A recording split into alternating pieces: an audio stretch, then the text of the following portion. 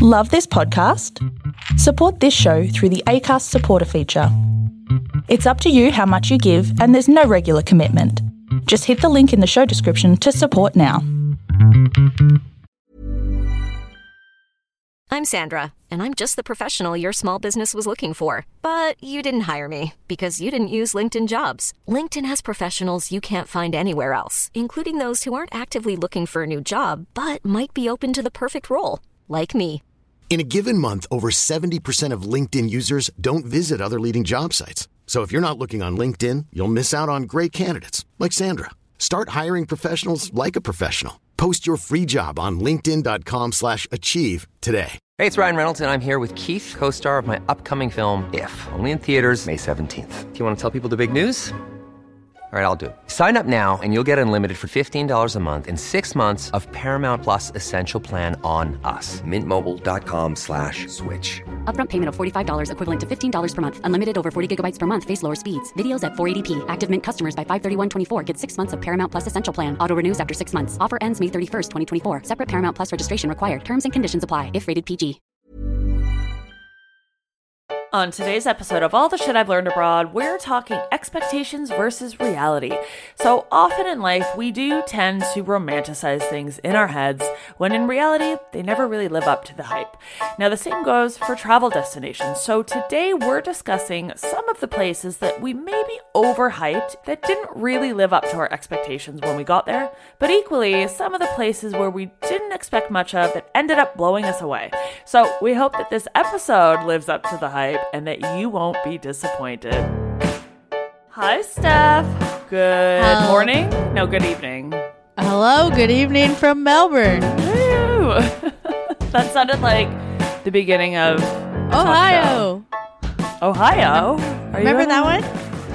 No. No, the start of the Drew Carey show. Oh, the I'm Drew aging Carey myself. show. God, yeah, At the beginning, when they do the little dance in the intro, and then they're like, Ohio. No, don't they say Ohio. Cleveland? That's what. Oh, maybe. Maybe that's why it made no sense. I don't remember. Memory unlocked, but I never even watched that show. But I know what you're talking about. Whatever happened to Drew Carey? No, doesn't he host now The Price is Right? Oh, he does. Yes. You Unlocking love memories The today. Price is Right. You've been on The Price is Right, haven't you? I have. Oh my God. Okay, well, we'll save that for another episode. Well, okay, well, how are you? How is your evening in Australia? How are things over there? Listen, I'm good. I'm coming out of a month of being sick, and now I'm finally healthy, and I have a trip coming up where I'm going to Brisbane, the Tambourine Mountains, and then to Byron Bay. Haven't been to Byron Bay in 6 years of living in Australia. Oh my God. Yes. I'm excited for you. And I know all the Aussies listening. I know that Byron Bay is like super touristy now, but it's one of my favorite memories, travel memories. I went like years ago and had the best time, and I'm excited for you. Yeah, I'm pretty pumped. And I have, a couple days to myself, and then I've got a 5-day wellness retreat. So Nice. Lots of like good food, meditating, workshops, hippie stuff. I'm very excited. You'll be the epitome of health. Yes. 5 days, that's all it takes. Yep. What are you doing? How are you? I'm good. So it's currently Thursday afternoon, and I'm sitting here recording and not working because I love it. I am on a staycation this week. I needed a break off of work. Unlike you, Steph, I take breaks Oh, God. I from know. working so I don't get burnt out. I was like desperate just for a week, but it's really expensive to travel right now. And I was looking at, a few little getaways that I could do, but I also just didn't feel like planning a whole lot. Like it was one of those where mentally I was like, I just want to like chill at home and not do a whole lot. So I decided to do a week off in London, and I've planned a few little things, but I've done kind of a cute little staycation this week. I did, Monday I went to Camden Market, which I haven't been in years because there was a bunch of like little food places I wanted to try. So went there, ate tons of food, then went and sat in Primrose Hill Park, which is a really beautiful park in North London, read a book, walked around London, like just had a really nice day. And then Tuesday I went to Whitstable. So it's like a little seaside town. in England. And I just had like a really nice day there. I went for a swim in the sea. I ate fish and chips, had a couple drinks, went for a nice long walk. And then for the rest of the week, I just have a few other little things planned in London. I'm going to a festival. I went to a West End show last night. It's called The Play That Goes Wrong, which was quite funny. So I did that kind of on my own, just got last minute tickets. So yeah, I've just been like a little tourist. Do you know what I love about this too? Because I find the word staycation really turned into people being like, oh, I went around my own city on the weekend, and they'd call that a staycation. But like, you did a proper staycation where you had time off of work. Yeah. And proper play tours. I love that. Yeah. I like booked the week off. And so yeah, today I'm doing nothing today because equally I was like, I needed rest time. And I did feel like the last 3 days I've been like, go, go, go. And so equally today I was like, I just want to sit at home and read a book. The weather's not great today anyways. And so I'm just like allowing myself just to do absolutely fuck all today. I say that, however, I have been sort of working today a little bit because, so for those that listened to our last episode, so we talked about Airbnb and I really slagged off Airbnb in that last episode. And I feel like I was maybe a bit harsh and saying, well, and what I was saying, I think we were both saying like, we just don't really use Airbnb that much anymore because it's really expensive. You know, there's all these additional fees now that hosts are charging, like cleaning fees are like extortionate. And to me, there's just more value in staying in a hotel. And after we did that episode, I was thinking, I was like, be the change that you want to see. Is that the saying? Be the change you want to see in the world. Yes. That's Andrea, you were Gandhi. I was Gandhi. And I thought, do you know what? Maybe I'll try out hosting on Airbnb and I'll be a really good host where I'm not going to charge people an arm and a leg for like hosting fees, cleaning fees. I've got a really cute little spare bedroom in my house. I live in London and I thought, screw it. And I need some extra money right now. Everything's falling apart in my house, so we've got to fix everything. So I thought, do you know what? Let's put this spare room up on Airbnb. And sure enough, I've been pretty booked up for the last few weeks and it's gone really well. So I have guests coming later today, a couple from Berlin. And it's actually been really nice because since I haven't really been going away, I've got to meet other people traveling and sometimes they've come to London like for the first time. So I get to give them like tips, what they can do around the city. And it's just been nice to meet other travelers. I think that's a really good way. I know you're doing it the Airbnb route, but one of my couch surfing hosts when I did my trip around the US in Maine, I've probably mentioned him. His name is Michael, sweetest man. He knew he was in a situation where he was never going to be able to travel overseas. Right. And he loved couch surfing because it brought the travelers to him. So he still got, you know, glimpses of the world and learning about other cultures and a lot of those things without, you know, he couldn't do those things, but he found a way to bring it to him. Yeah. And you're kind of getting that same experience making money. Yeah, except I'm making money from it. But it's win. Yeah, it's a win-win. But yeah, so far the experience has been really good. I've had 4 different guests. They've all been lovely. They've all been like super respectful of my space. Yeah. And it's just, I'm like, I wish I had started doing this sooner. But, you know, of course, the way that these things work. So the money that I made from the first like 3 guests, because I was like, because I made actually, I'm like, damn, like you can, you know, I'm not charging a huge amount. I think my room is up for £45 a night, which is like going rate for the area that I live in. I don't live in central London. I'm in South London. So £45, I think that's kind of a bargain. It's, you know, my place is pretty easily accessible to central London. So I made about like £600 in like a month and a half, which I was like, that's pretty sweet. Well, sure enough, what happens after my last guest leave? I have a leak in my bathroom. Not that they caused it, but my downstairs by my front door, I looked up because my bathroom is above it. I've got 2 floors in my place, and there's a yellow water stain. And I was like, oh, for fuck's sake. You see that? That's never good. Never a good thing. So I had a plumber come around, and he was like, oh, you've got the tiles in your bathtub. Like, whoever did this work, and I just moved in, and it was like this. He's like, whoever did this did a really shoddy job. And basically all the tiles were coming loose and all the water from the shower was getting behind there, causing a leak in the wall, leaking downstairs. So I was like, well, I got to fix this. So the plumber came, he fixed it within a day. Amazing. And it cost me £588. And so all my Airbnb money that I made went to fixing up the bathroom. So I'm trying to look at it in the positive way of like, yeah, that's money. It offset it. It offset it. But, you know, you got to maintenance, you know? If you're a homeowner, these are the things that you got to do. So if anyone's looking to stay, you know, a couple nights in London, if you want to stay in South London for a pretty decent price, come on and stay at Maison Andrea. I'll host you. I love this. I love this. And you will not be underwhelmed. It is a beautiful place. It's lovely. And I don't charge any cleaning fees. So there you go.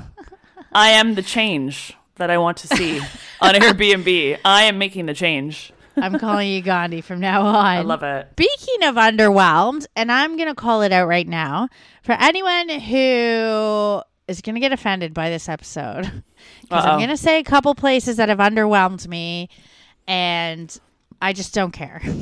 Well, like, I'm allowed to have my own experiences. I've set expectations for things, and maybe they're higher than I should. But I only say this because I remember one time on Twitter, I had mentioned a place that underwhelmed me. I'll talk about it later. And I got ripped into on Twitter. And people were like, people dream of going there their whole lives and you're entitled, da da da da da. And I'm like, I just don't care. I'm allowed to like what I like. I'm allowed to not like what I don't like. So totally. There's that. We're going to do then today, I guess it's expectations versus reality. Because I think this is a really prevalent thing for those, I was going to say well-traveled people, but it doesn't even have to be. You could travel somewhere for the first time ever. And I think what people do in general in our lives, we really romanticize things. We really up things in our minds before we actually see them, whether it's traveling, whether it's relationships, whether it's jobs, everything. And so I think, I've definitely done this with places that I've traveled to, and then we got there and we're like, this is it. And equally the other way around, where I haven't really thought much about a place before, and then I get there and I'm like, holy shit. So we're going to talk about that today. Yeah. Yes. And can I tell you, sorry, we just started off with the story because I thought of it, when we were talking about this episode and you talk about romanticizing a place, and this story, it breaks my heart, and I wish I could follow up on what happened to this woman. Mm-hmm. But when I was traveling around the States, 2017, I was driving through Montana, running out of gas, and I saw a sign in the middle, literally in the middle of nowhere, that just said world famous bar, like 1 mile to the right. And I thought, well, if it's world famous, I gotta go. So I just turned right, pulled up to this bar. It was the only car other than the one beside me, which was full of stuff, like noticeable. You look at this car and you go, whoa. So I go into the bar, I grab a seat. There's the bartender and a woman at the bar crying to the bartender. And I'm like, all right, there's clearly something going on here.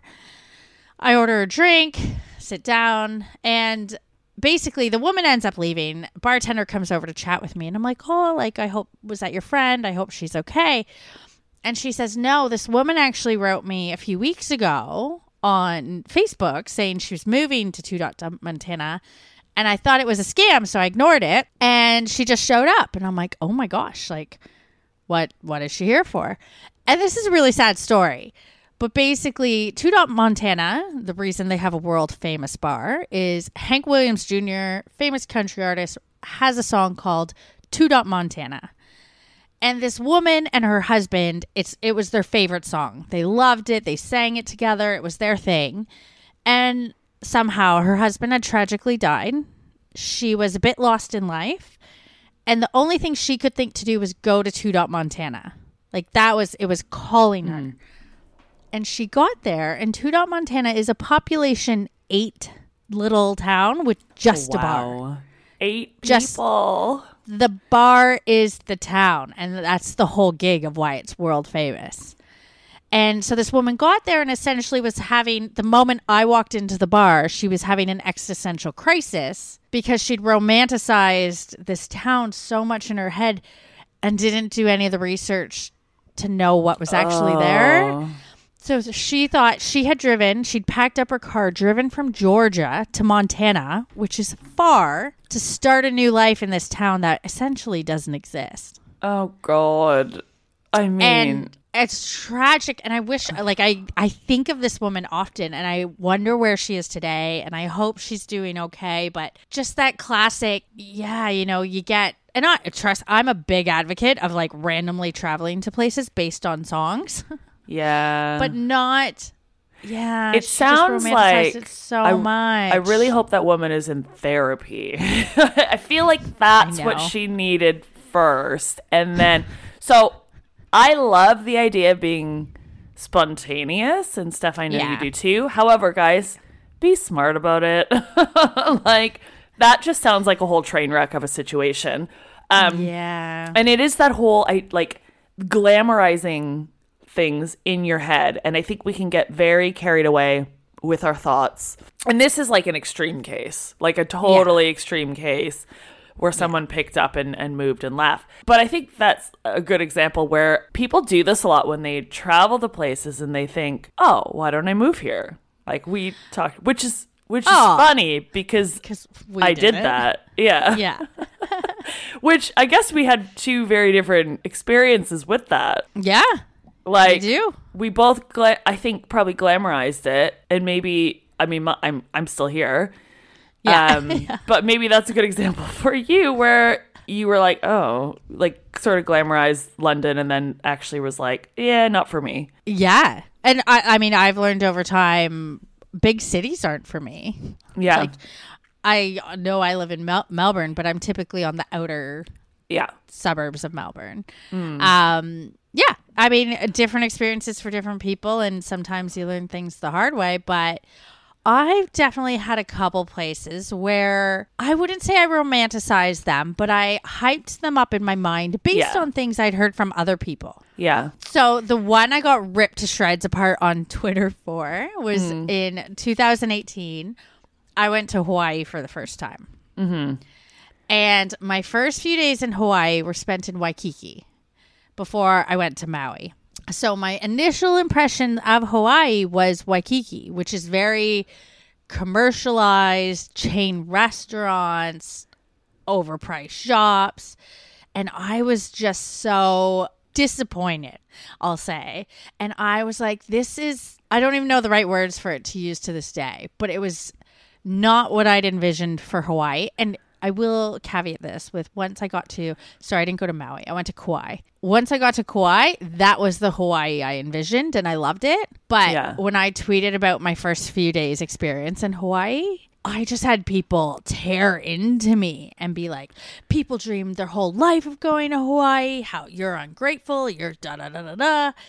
And I was just like, sorry, it's just Waikiki's underwhelming. Get me out of here. And once I got to Kauai, it was beautiful, like all the things you hear. But yeah, that was Waikiki, Hawaii, underwhelming for me. So that aside, and going around to the other side of the world now, and same thing, I don't know how to put it into words because I'm so glad I went there, but the Terracotta Warriors of Xi'an in China underwhelmed me. I thought you really liked that. So I'm glad I went, and it's actually pretty amazing to see them. The part that underwhelmed me is, there's an audio tour you can do while you're there where they teach you about the excavation of them, and they teach you all about the logistics too of finding them and unearthing them. And it just sounded like they really, and granted it was 2015 when I went, so it's been 8 years. I'm not going to repeat this correct. But it just because you learn about how so many of them were broken and shattered, and there's only a few of them that have their original form, that they haven't had to reassemble from pieces. Yeah. And I remember when I was doing the audio tour, walking around, like the impression you got wasn't that, they found all these crumbled artifacts that they've been restoring. It sounded like they destroyed them while finding them. Like, so a lot of them were in their original form and they were destroyed excavating them.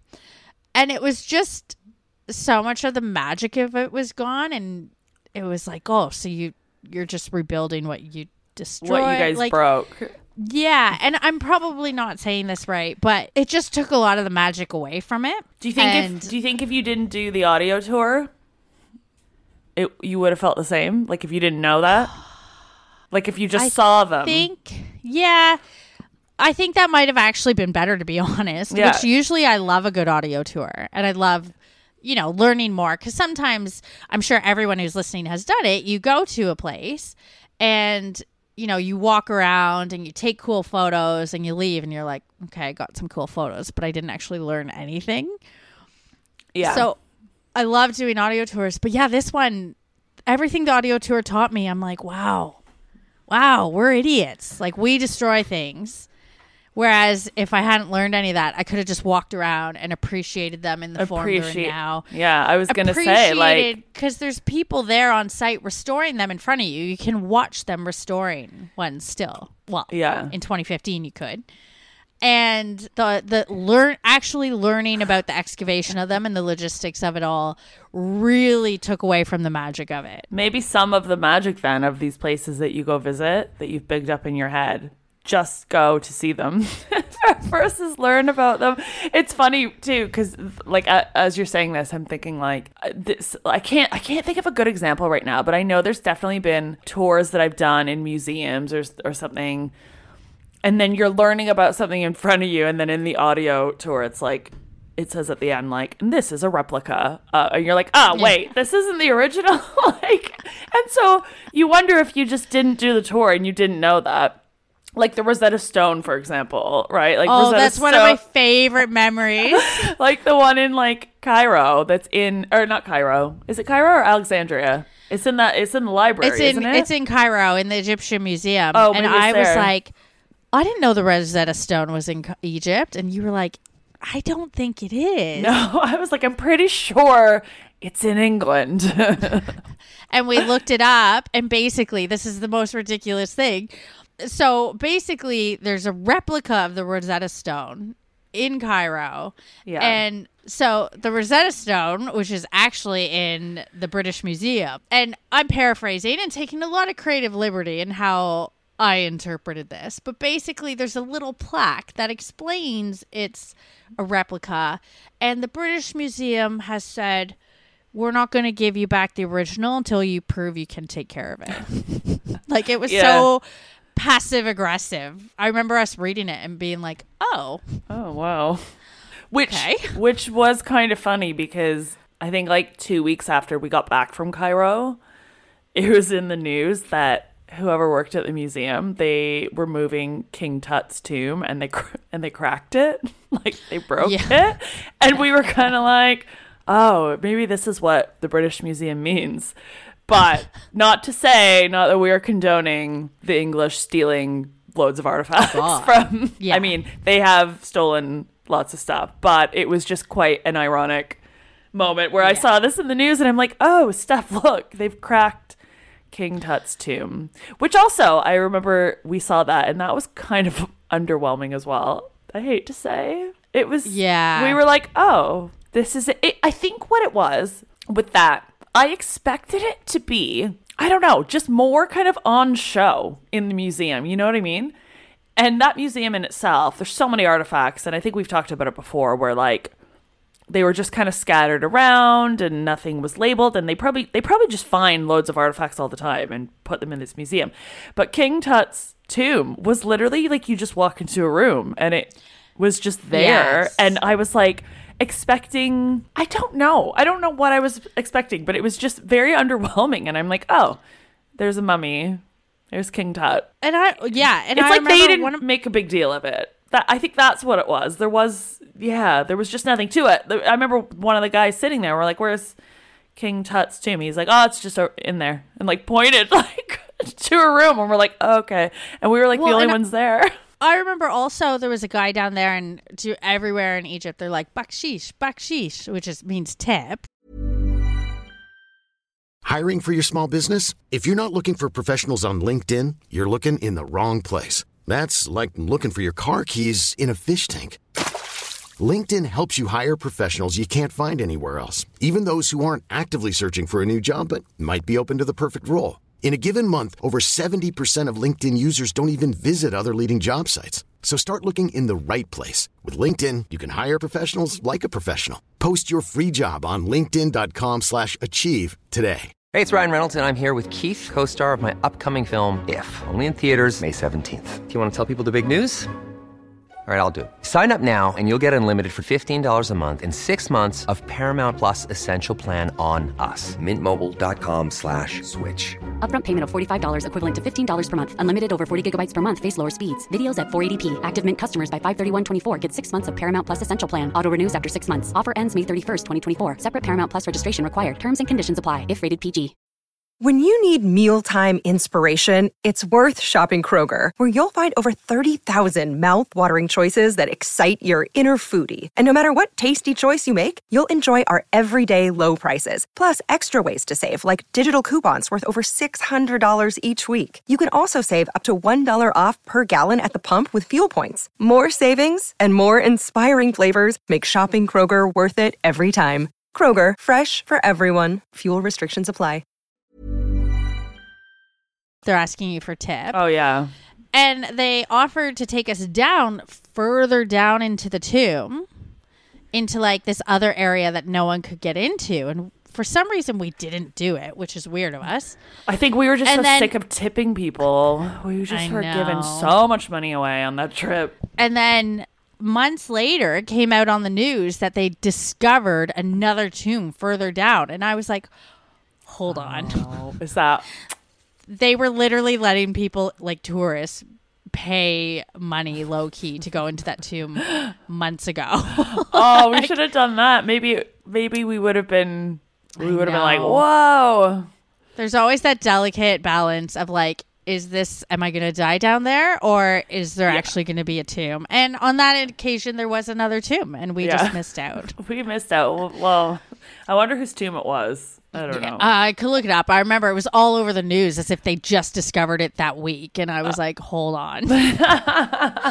They've definitely known about that for a lot longer. I mean, that's quite funny. I think that whole museum was, I don't know if underwhelming. It was a bit. Yeah. I think just because, again, I think when you compare museums to like big museums like the British Museum or like the big ones that we have in the UK, like they do make such an effort like curating them, and then you do sometimes go to these museums where obviously they don't have the resources to do that, and it does seem very underwhelming. And you can really tell the difference. Just there's professional curator programs and courses that people do, and you can tell when that's been done and when it hasn't. Well, speaking of museums, and I feel like this is on everybody's list when they go see it, and this was one of mine. I remember when I saw the Mona Lisa for the first time. That was... Yes. I've never been so underwhelmed in my life and stressed out because there were so many fucking people there. For anyone that hasn't seen the Mona Lisa, the painting itself is like... It's like an A4 paper. Yeah. It's bigger than that. I had a heads up on that, so thankfully I knew walking into it. Otherwise, I would have been so disappointed. Yeah, I expected it to be like just a huge portrait painting. It is a portrait painting, but like just bigger. Yeah, not standard sheet of paper size. No. And the Louvre is so overwhelming because I remember even thinking, I should look up some other famous works there and see them while I'm there. But it's so big. It was so overwhelming.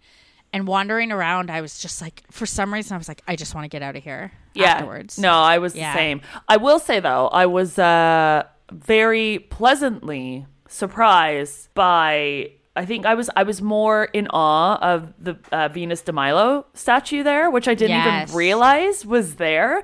So that was one of those. I remember after we saw the Mona Lisa, kind of walking through, and I remember seeing this statue, and I was like, oh, that's that's one of those famous statues. Like, again, I am not an art person, but I know the ones that you learn in art class. You got Venus de Milo, you got your David, which I've seen in Florence, which that was amazing. But yeah, so it was equally as underwhelmed as I was by the Mona Lisa. I had quite a positive experience seeing the Venus de Milo. And there's going to be like so many like art people listening to this being like, oh my God, she's an idiot. You're basic. You're so basic. Yeah, but I am. When it comes to art, I will admit I'm one of those. I go to museums to go see the famous paintings or sculptures that everybody knows. I will not spend more than probably an hour inside a museum. You're the same stuff. Oh, yeah. No. But speaking of statues, so this one was one of the most underwhelming things that I've seen. I don't know if you know where I'm going to go with this, but when I was in Copenhagen. Okay. And in Copenhagen, that's where The Little Mermaid story was written. So The Little Mermaid was written by Hans Christian Andersen, who's Danish. And so in Copenhagen, they have a Little Mermaid statue. Everyone talked about this when they're like, oh, you're going to go to Copenhagen. Like, you got to go see the Little Mermaid statue. I'm like, oh my God, yes, I have to. So I get there and same thing. There's like a massive crowd. And I'm like, where is the statue? I get up to the statue.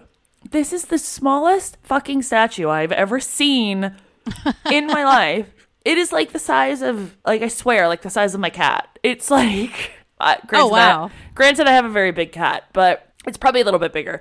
But it's not some big ass statue that, I don't know. I just was imagining this big, at least like human size. That's what I was thinking.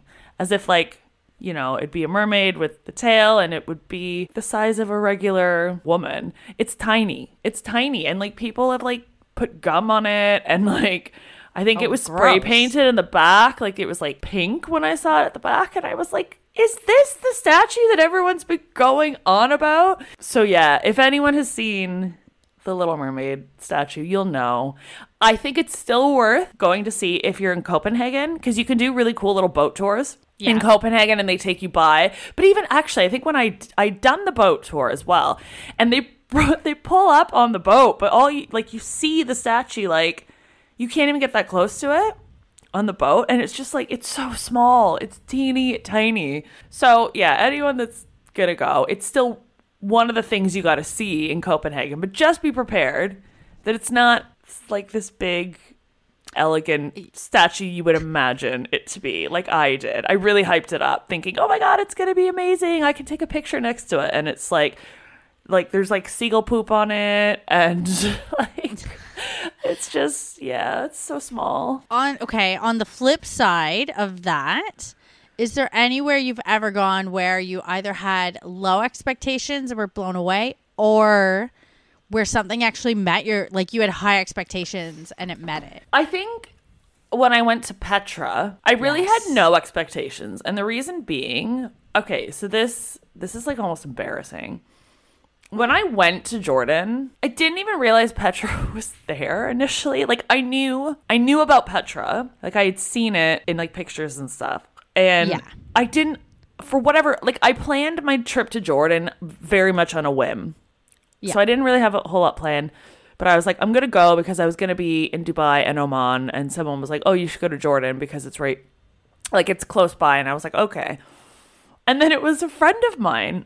He was like, are you going to go to Petra? And I'm like, oh, I guess I should. And I was like, is it in Jordan? And I'm like, oh, yeah, it is. So anyway, so I booked the day trip. And again, I hadn't really done any of my own kind of research or planning on Petra. I didn't realize how big it was. I didn't realize like how much walking was involved. But when I saw it, when I got there, I was like, holy shit.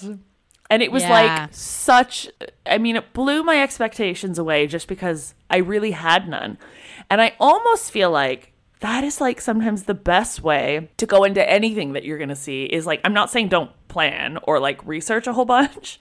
Because I had zero expectations, it was incredible. It would have been incredible anyways, but like it was like that extra, you know what I mean? I don't know if that makes sense. No, I know what you're saying. But it literally like took my breath away. I was just like in awe of how incredible this place was. And I was thinking to myself, I'm like, I almost missed this. I almost would have missed this because I just didn't know. I don't know where I thought it was. In my brain, I think I either thought like it was in another country or like it didn't exist anymore. Like I think I thought it was gone. And I'm like, wow, okay. So yeah, that was incredible. I went from zero expectations to mind blown. One of the most, if like probably the most amazing place I've ever traveled to, if I'm honest. Like I feel like it takes the number one spot. It's up there at least. So you've told me that before and I've never been. So it's definitely high on my list because of your feedback. I had that same experience with the Taj Mahal. And I know I won't go on too much about it because I've actually mentioned this in other episodes. Yeah. But the Taj Mahal is one of the few places where there's a lot of hype about it. And it still exceeded the hype for me. I got there and was just like, holy shit. I felt like my experience was pretty like, it was amazing, but I expected it to be amazing. Yeah. So definitely the no expectations definitely sets you up for success for sure. I think that's the best way to go into it. For me, the one place that actually was at risk of not meeting the hype because I romanticized it so much was Christ the Redeemer in Brazil. Because when I was planning my around the world trip, I knew I was going to Brazil first. And for some reason to me, I just had to see Christ the Redeemer. I'm not even religious. Like, I don't know why I got fixated on it. I just seen it in so many movies and shows and it looked just epic, like the way it overlooks Rio de Janeiro. And so got to Brazil, started in Sao Paulo for a week or two, went to Rio, and I remember going for a drive in the evening, went to the beach at the evening, and like went and dipped my feet in the water, and I looked up and there it was, lit up over the city in all its glory, like way up high. And I just had this like overwhelming feeling of emotion, both in terms of like, holy shit, there it is. I think because I had it for my screensaver as a year at work before my around the world trip too. It was also that feeling of like, oh my God, I'm actually here. I actually did this. I'm doing this. And it just exceeded everything. Maybe because it meant so much to me. Like it wasn't just seeing it. It was everything it represented. Yeah. But that was an amazing one for me. Now, granted, I will tell people it is one of those ones where it's like you see these amazing pictures. Everyone is taking strategic pictures there. Like there's of course. Yeah. So a couple that's days later, I actually went up and saw it, like stood up right under it. And there was like 1,000 people there. That's like a lot of tourist places though, right? Like the expectation versus reality, what you see in the pictures. Like Taj Mahal is a great example. Like you think that you're going to get, the famous like Princess Diana pictures, right? Where she's just sitting there alone with no one around. When actually you go to the Taj Mahal and it is heaving with people. Oh, yeah. There's people everywhere. It is, and that's like so many touristy places. I think that's a big one too. When you've got this picture in your head of the place that you're going to go, remember, you are not the only person that is romanticizing this place, and there will be thousands of other people there. So that's where, if you want it to live up to that expectation, that's when you really have to plan around when you're going to travel to these places. Like if you're going to go in high tourist season, expect there to be loads of people and you're not going to get your beautiful picturesque Princess Diana moment, using the Taj Mahal as the example. But then also like look at what time of day that you're going to these places. Like when we went, I think we talked about this in our recent India episode, but we went at like 4:30 in the morning to the Taj Mahal, like super early. And I was lucky that I did get pictures where it was mostly just me, but even still, there's people in the photo. Easy to Photoshop out though. But I think that's a big part of the expectation versus reality. It's like people forget that there's a lot of other tourists. You're not the only ones. Yeah. So I feel like I'm both loving and hating on some famous places around the world. Bringing it back home to Australia, you just reminded me of this one. Right. The Blue Lake in South Australia. God, that Blue Lake. Yeah. You want to talk about hyped. Yeah. The pictures look like a blue lake. Yeah. And it's funny because it's called Blue Lake, and you think, in hindsight, now having seen it, I'm like, yep, all lakes are pretty fucking blue. But it's really hyped up to be this majestic, stunning blue lake. And we got there and we were like, they've marketed this lake very well. Oh yeah. It was barely blue, I'll say that. It was not impressive. It looked like, and maybe we are spoiled because we do come from Canada where we've got impressive lakes. I mean, we have the most impressive lakes in the world. But this lake, I don't even understand what we were doing there. Where is it again? So maybe let's talk about the Blue Lake. Where in Australia is it? Yeah, it's in Mount Gambier. Mount Gambier, however you want to say it. Yeah. Which is a beautiful place. Like, I love Mount Gambier. It's got some sinkholes. It's got some pretty incredible things. I think I was impressed most by the sinkhole there. I think it was called the Umferston sinkhole. Mm-hmm. But yeah, the Blue Lake. It was one of those, I think, there's not a whole lot to do there, like in Mount Gambier. There's just not a whole lot to do. So we were kind of looking up like top things to do on, I don't know if it was like TripAdvisor or something. And this tour came up. It's like, go to a tour of this Blue Lake. And the pictures were like stunning. And I'm like, oh my God, where's this Blue Lake? And then we went and it was just, I mean, the tour itself was pretty funny. The lake just looked like it was not as blue as it looked in the pictures. I just had this thought of like, maybe it was the time of year we went. We were just there at the wrong time. And I did a bit of a deep dive into it after, and all the official tourism photos and websites promoting the town show this like beautiful aquamarine, blue-green, stunning color. And then all the pictures I've seen of it taken by everyday people, like who've tagged it on Instagram or whatever, seem to see what we see. Right. So I'm inclined, maybe a couple times a year it is that blue, but I'm inclined on this one to think Photoshop has deceived us. I mean, it's maybe a seasonal thing, but yeah, those filters, you can really play up the colors. What's the pink lake in Melbourne? Isn't there a pink lake that we never went to? You never took me to it? So listen. So the one in Melbourne, I'm laughing, and anyone in Australia might be laughing right now. Also, is the Westgate Bridge pink lake, and it is not one you want to go into. It does go super bright pink, like crazy bright pink. I have an unedited picture of it on my Instagram, and it does go impressively pink. But Australia is famous for its pink lakes all around the country, and there is some genuinely amazing pink lakes. Yeah. Well, no, I'm saying, would that be one that would live up to? You want to talk about colors? Oh, it lived up to the hype. Yeah. Absolutely. Oh, good. So I'm glad that you took me there.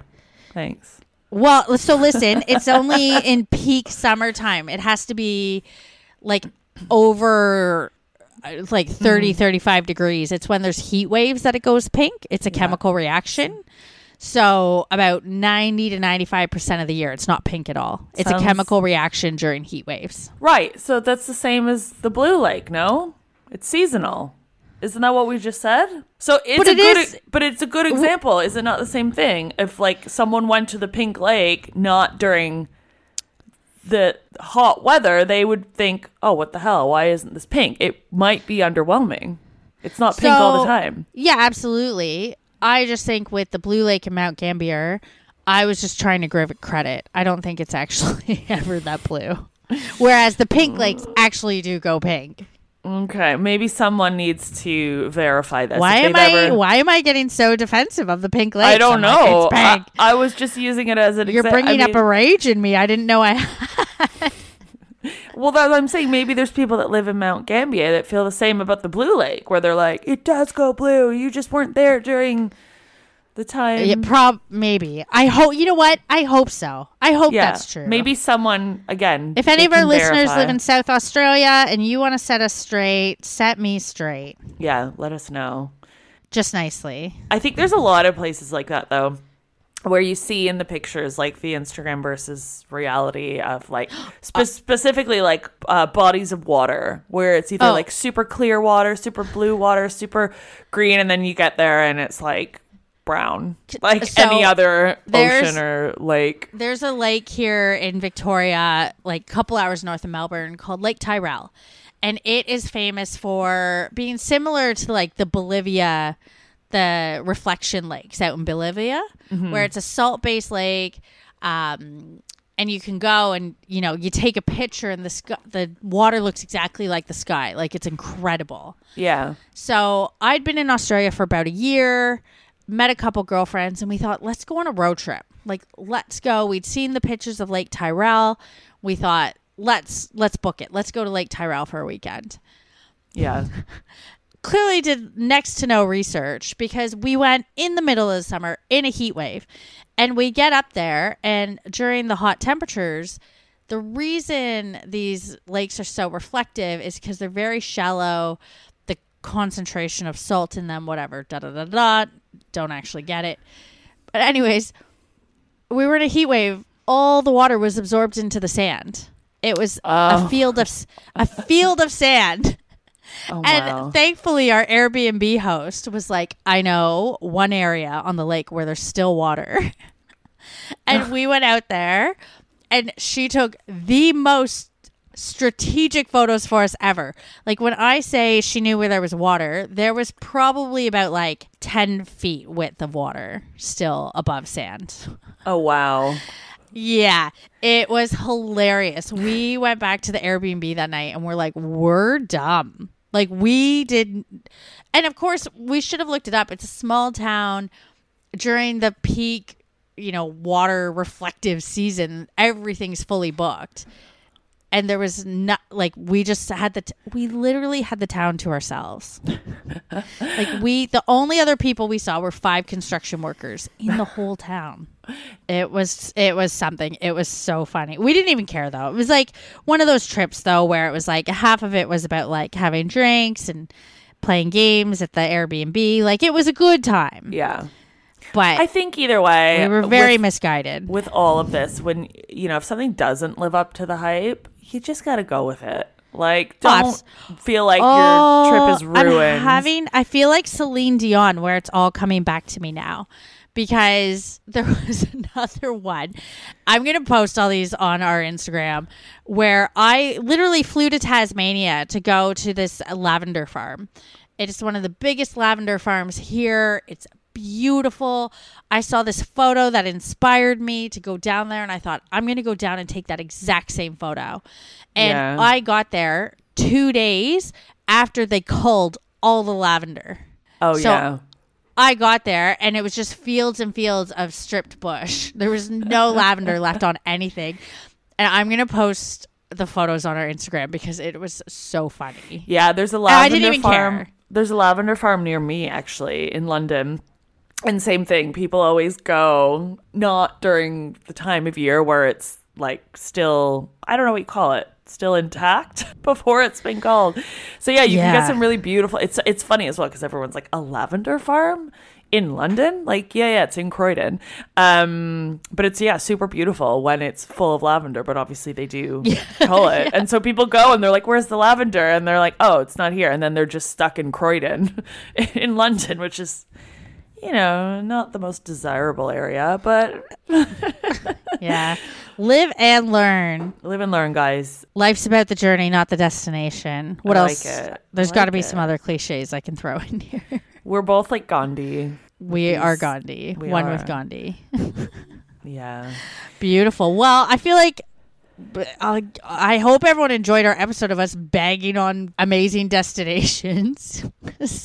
Yeah. But I think if anyone has anywhere they've been where they were underwhelmed, share that with us too. I love a good expectation versus reality story. Yeah. And equally, if there's places that you didn't really think much of and then you went and thought, this is incredible, let us know as well. Beautiful. Nice. All right. That's it for today then. See you next time. All the Shit I've Learned Abroad is a travel podcast focused on anything and everything related to travel.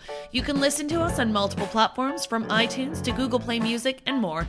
And with that, please, if you have a chance, give us a 5-star review on iTunes or whatever platform you listen on. That drives us up the charts and really, really helps us out. Want to support us on Patreon? Find us over at Shit I've Learned Abroad Pod. Donations start as low as just $1.